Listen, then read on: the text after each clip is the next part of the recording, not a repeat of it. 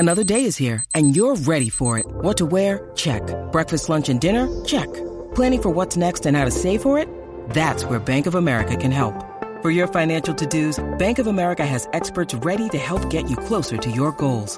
Get started at one of our local financial centers or 24/7 in our mobile banking app. Find a location near you at bankofamerica.com/talktous. What would you like the power to do? Mobile banking requires downloading the app and is only available for select devices. Message and data rates may apply. Bank of America N.A., member FDIC. Longhorn Notebook. And joining us on the Vaqueros Cafe and Cantina hotline is lifetime Longhorn, former Longhorn assistant coach, junior college winning national championship coach, and 20 years the head coach at Texas State. And, of course, now one of our analysts on the Longhorn baseball broadcast as well as on the ESPN Plus telecast there of Texas State, working with Brant Freeman. Good to have the coach, Ty Harrington, on with us. I get the feeling maybe in 1985 when you were a Texas Longhorn 38 years ago, probably Queen wasn't at the top of your playlist. If you'd had an iPod back then, probably wouldn't have had Queen involved in that. Am I right about that? I know you're a classic rock guy, but were you into that? I was on the verge of it. I mean, again, my roots were country and southern rock, which is what you kind of grew up with in Waco.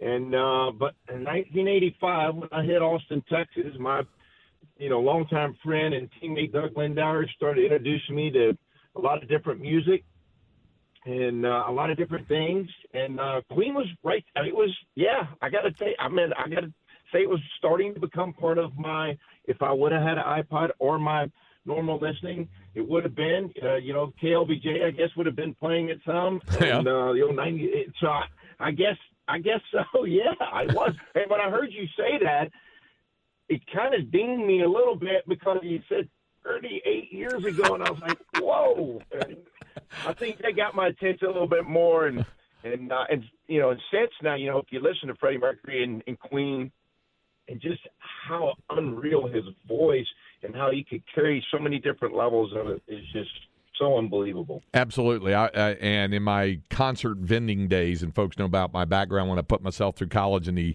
early 80s selling T-shirts, working either for the band or for the arena. I remember working a Queen concert at the old Summit in Houston. Now it's Joel Osteen's church down there. But I remember the show that they could put on was something else, and they certainly did so at Live Aid. Of course, 1985, you were just coming off the heartbreaking loss in Omaha to Miami there. Two of them. Yeah, two of them where it would have taken just one win. It was kind of like how the Longhorns ended up in a heartbreaking fashion with Stanford needing just a one win and two tries there. So then probably I would imagine by July, 1 month later, not that necessarily you were over the loss, but you had to move on past it, and you were into your off-season work, right? Such as it existed back then. Yeah. I mean, that was back into – well, for me, it was, summer ball. A lot of guys went off and played at different places. I actually would stay and live in Austin and work summer camp at Coach Gus's camp with Coach Bethea and Coach Gus. And, again – at that point, I'd already decided that coaching was going to be a part of my career at that time. And so I would stay and, so the all-season would be camp from 9 to noon and then go find out where the Waco Pirates was playing and what was then the Texas Beer League. And you would play doubleheaders on a weekend, and it was really a lot of fun. Now, it was a great baseball lesson. You play with so many professional players in that league and current college players. And but it was really a lot of fun. I learned a lot about baseball, people, travel, just a lot of different things. And it was fun. And it was a great time. And it was hard to get over that 85 season. That was one of the best teams I'd ever played on.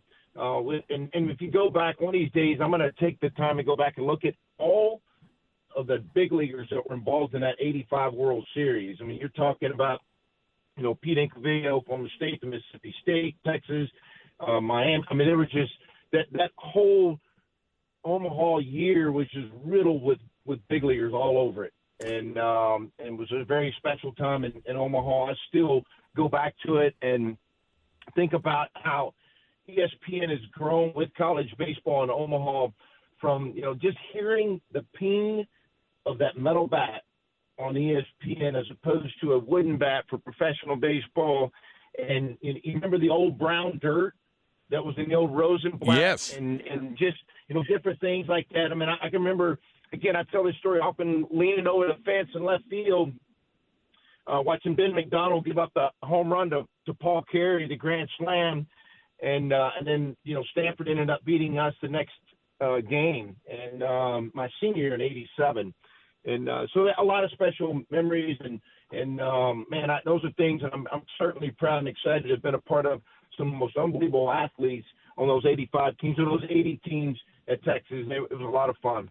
Visiting with Ty Harrington, and, of course, Major League Baseball draft was this week, and it's wrapped up now through the 20 rounds. And first and foremost, a lot of the conversation is going to be about the guys who are either not drafted or were drafted very, very late to the point that you would expect them to return to Texas. Toward that end, just a little while ago, Baseball America tweeted out its quote-unquote winners and losers, college baseball's winners and losers coming out of the 2023 draft. The winners include LSU, Stanford, UCLA, and Texas. And what they wrote about the Longhorns is, and I'm quoting here, while recruiting classes drive most of the winners and losers on this list, Longhorns' entry is mostly based on returning players, specifically right-handers LeBaron Johnson Jr. and Tanner Witt. Johnson Jr. went undrafted, and Witt was not picked until the 18th round. They are now expected to return to the 40 acres and have the potential to give Texas the best 1-2 punch in the country. Texas' recruiting class also got a significant boost when outfielder Will Gasparino went unselected, while the Longhorns lost powerful right-hander Travis Sikora in the third round. Getting Gasparino to campus is a big win and is a boost in a position of need, end quote. So that was what their take on it was. It has also been announced within the last couple of hours. Tanner Witt announced he's coming back, and just a little while ago, LeBaron Johnson, LBJ, said he's coming back as well. So I wanted to get your thoughts on this. The guys who were drafted, Dylan Campbell in the 4th round, 136th pick overall by the Dodgers. Lucas Gordon, 6th round, taken by the Chicago White Sox. Travis Staley in the 12th round by the Washington Nationals, 345th pick overall. Zane Morehouse in the 14th round to the Cleveland Guardians. Garrett Gilmet in the 15th round to the Astros. And then Tanner Witt in the 18th round to Baltimore. But again, Witt and LBJ both have said they're coming back. So you followed it very, very closely. Ty, you saw where those guys were drafted, and now we know, obviously, officially, that Tanner and LBJ are coming back. How about your thoughts overall on the draft and how the Longhorns were affected by this? Well, let's start with, how about since 1965, K-Rod put this out, the University of Texas has had a guy drafted every year. I think that's fascinating, and I think it speaks volumes about the program, the coaches, the players, the type of athletes and people that have been involved in that program. Secondly, congratulations again to all of the guys that were drafted.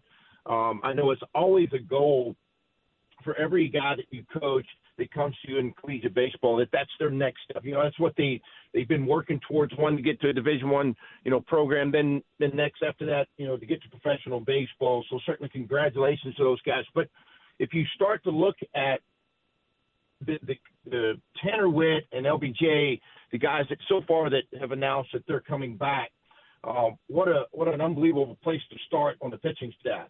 I mean, you're talking about two really power arms and guys that are incredibly competitive.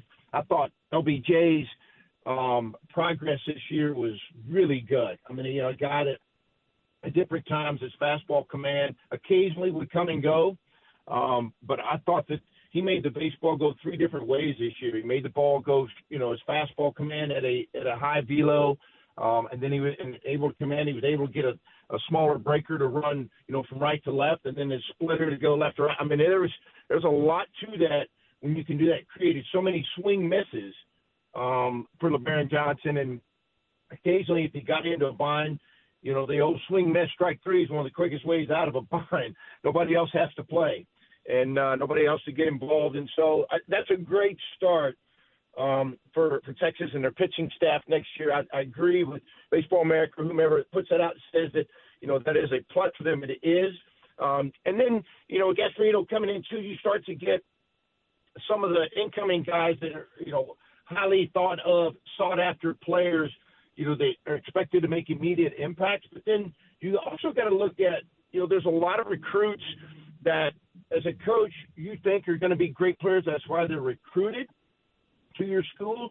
And there's always one or two of them that come in that were not necessarily under the radar for you, but maybe from a national perspective that come in and make an immediate impact too. And so for them not to lose any of those guys as well, obviously is going to help with the depth for them moving forward and getting started for next year. The guys that were drafted, and, some of those guys right now are probably having to weigh as to what they want to do. Where, are they going to come back? Are they going to sign? I think I was listening to Jeff say the other day that, the majority of the top 10 draft picks rounds, almost all of them, majority of them sign, which is true because of the way the money is slotted nowadays. And I think that has an instant impact on whether a guy decides to stay because of the money or he goes, And I just think that some of those guys are starting to weigh, their decision. Maybe some guys, this goes into affect a lot of guys' mindset. Have they graduated yet? Are they about to graduate? What does that look like? Because a degree from University of Texas or a degree from Texas State University, all those start to have an enormous amount of value to them as well. And one of the things I think that these guys think about, the baseball is so important at these universities, particularly University of Texas. You watch a guy like at LSU this past year, some of those guys that already graduated, they walked off that field and they're what they're going to mean to that university. They're never going to go without a job. They're never going to go without, people knowing who they are, right? And so they're padding and building their resume, as a person and moving forward based off of their success on the field at universities where it matters. I mean, it truly matters. And people, and you look at those possibilities, and do you want to be on the mound when you get the last out in Omaha or, at a super regional or all those things where, people start to form, legacies beyond even what they already were. And so I think some of the players that got drafted a little bit later probably having to weigh some of those decisions and some of those mindsets as to, do I go back? And nowadays, you hear people talk about does NIL have an effect on later round guys and them being able to, make a little bit more money than beyond just the scholarship side of it, and being able to entice guys to stay into college baseball, which you and I love because selfishly speaking, I'm glad all those got drafted, but we'd probably all love to see them come back because man, that just makes college baseball that much better, right? Yeah, and even guys who weren't drafted. Now, Eric Kennedy, of course, was out of eligibility and is signed a minor league deal, I believe, with the Royals. And then somebody's asking about Porter Brown. They also asked about Lucas Gordon, but I think you just touched on that. They're in the negotiation period, and one would expect him as a sixth rounder to probably sign. But and same thing, obviously, with Dylan Campbell being a fourth-round pick of the Dodgers. And by the way, for those folks who are listening that know that I'm a Val Dodger fan, if you're asking me, I'd rather see him in a Longhorn uniform next year than in a Dodgers minor league uniform next year. But they also ask about Porter Brown, and Porter would be a guy who would have one of those decisions to make, whether because he's already graduated, has a degree in hand, so he could go ahead and bet on himself, so to speak, but, he'd be starting out, and that's the one other thing I wanted you to touch on, Ty, is that guys who either go undrafted or drafted pretty low, what that life is like for them starting now, if they go that professional route, what they're encountering, the level of the minor league, what the bus rides like, that kind of thing, if they're starting now their professional careers, what they're encountering. Yeah, well, it's a different lifestyle. And, you'll hear guys talk about it, and this is not meant in a negative way, but it's just reality. It's a little bit more comfortable for these guys to play at these major Division I schools and these beautiful facilities and the way college baseball has evolved. And then they go into, a whole nother team mindset. It's not the same as, playing for an allegiance of a university or your teammates. And now it becomes strictly business, right? You are your own entity, your own LLC. You are the guy that, is going to make this your business work in the professional sports, and it's a little bit tougher. The bus rides get longer. Facilities, for the most part, minor league baseball has gotten a lot better, without any question they have. But it's a different lifestyle than what they are accustomed to.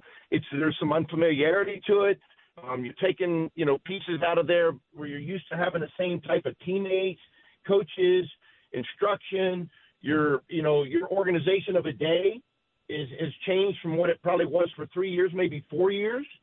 And so all that's, gets changed, and it is a lifestyle change for you moving forward.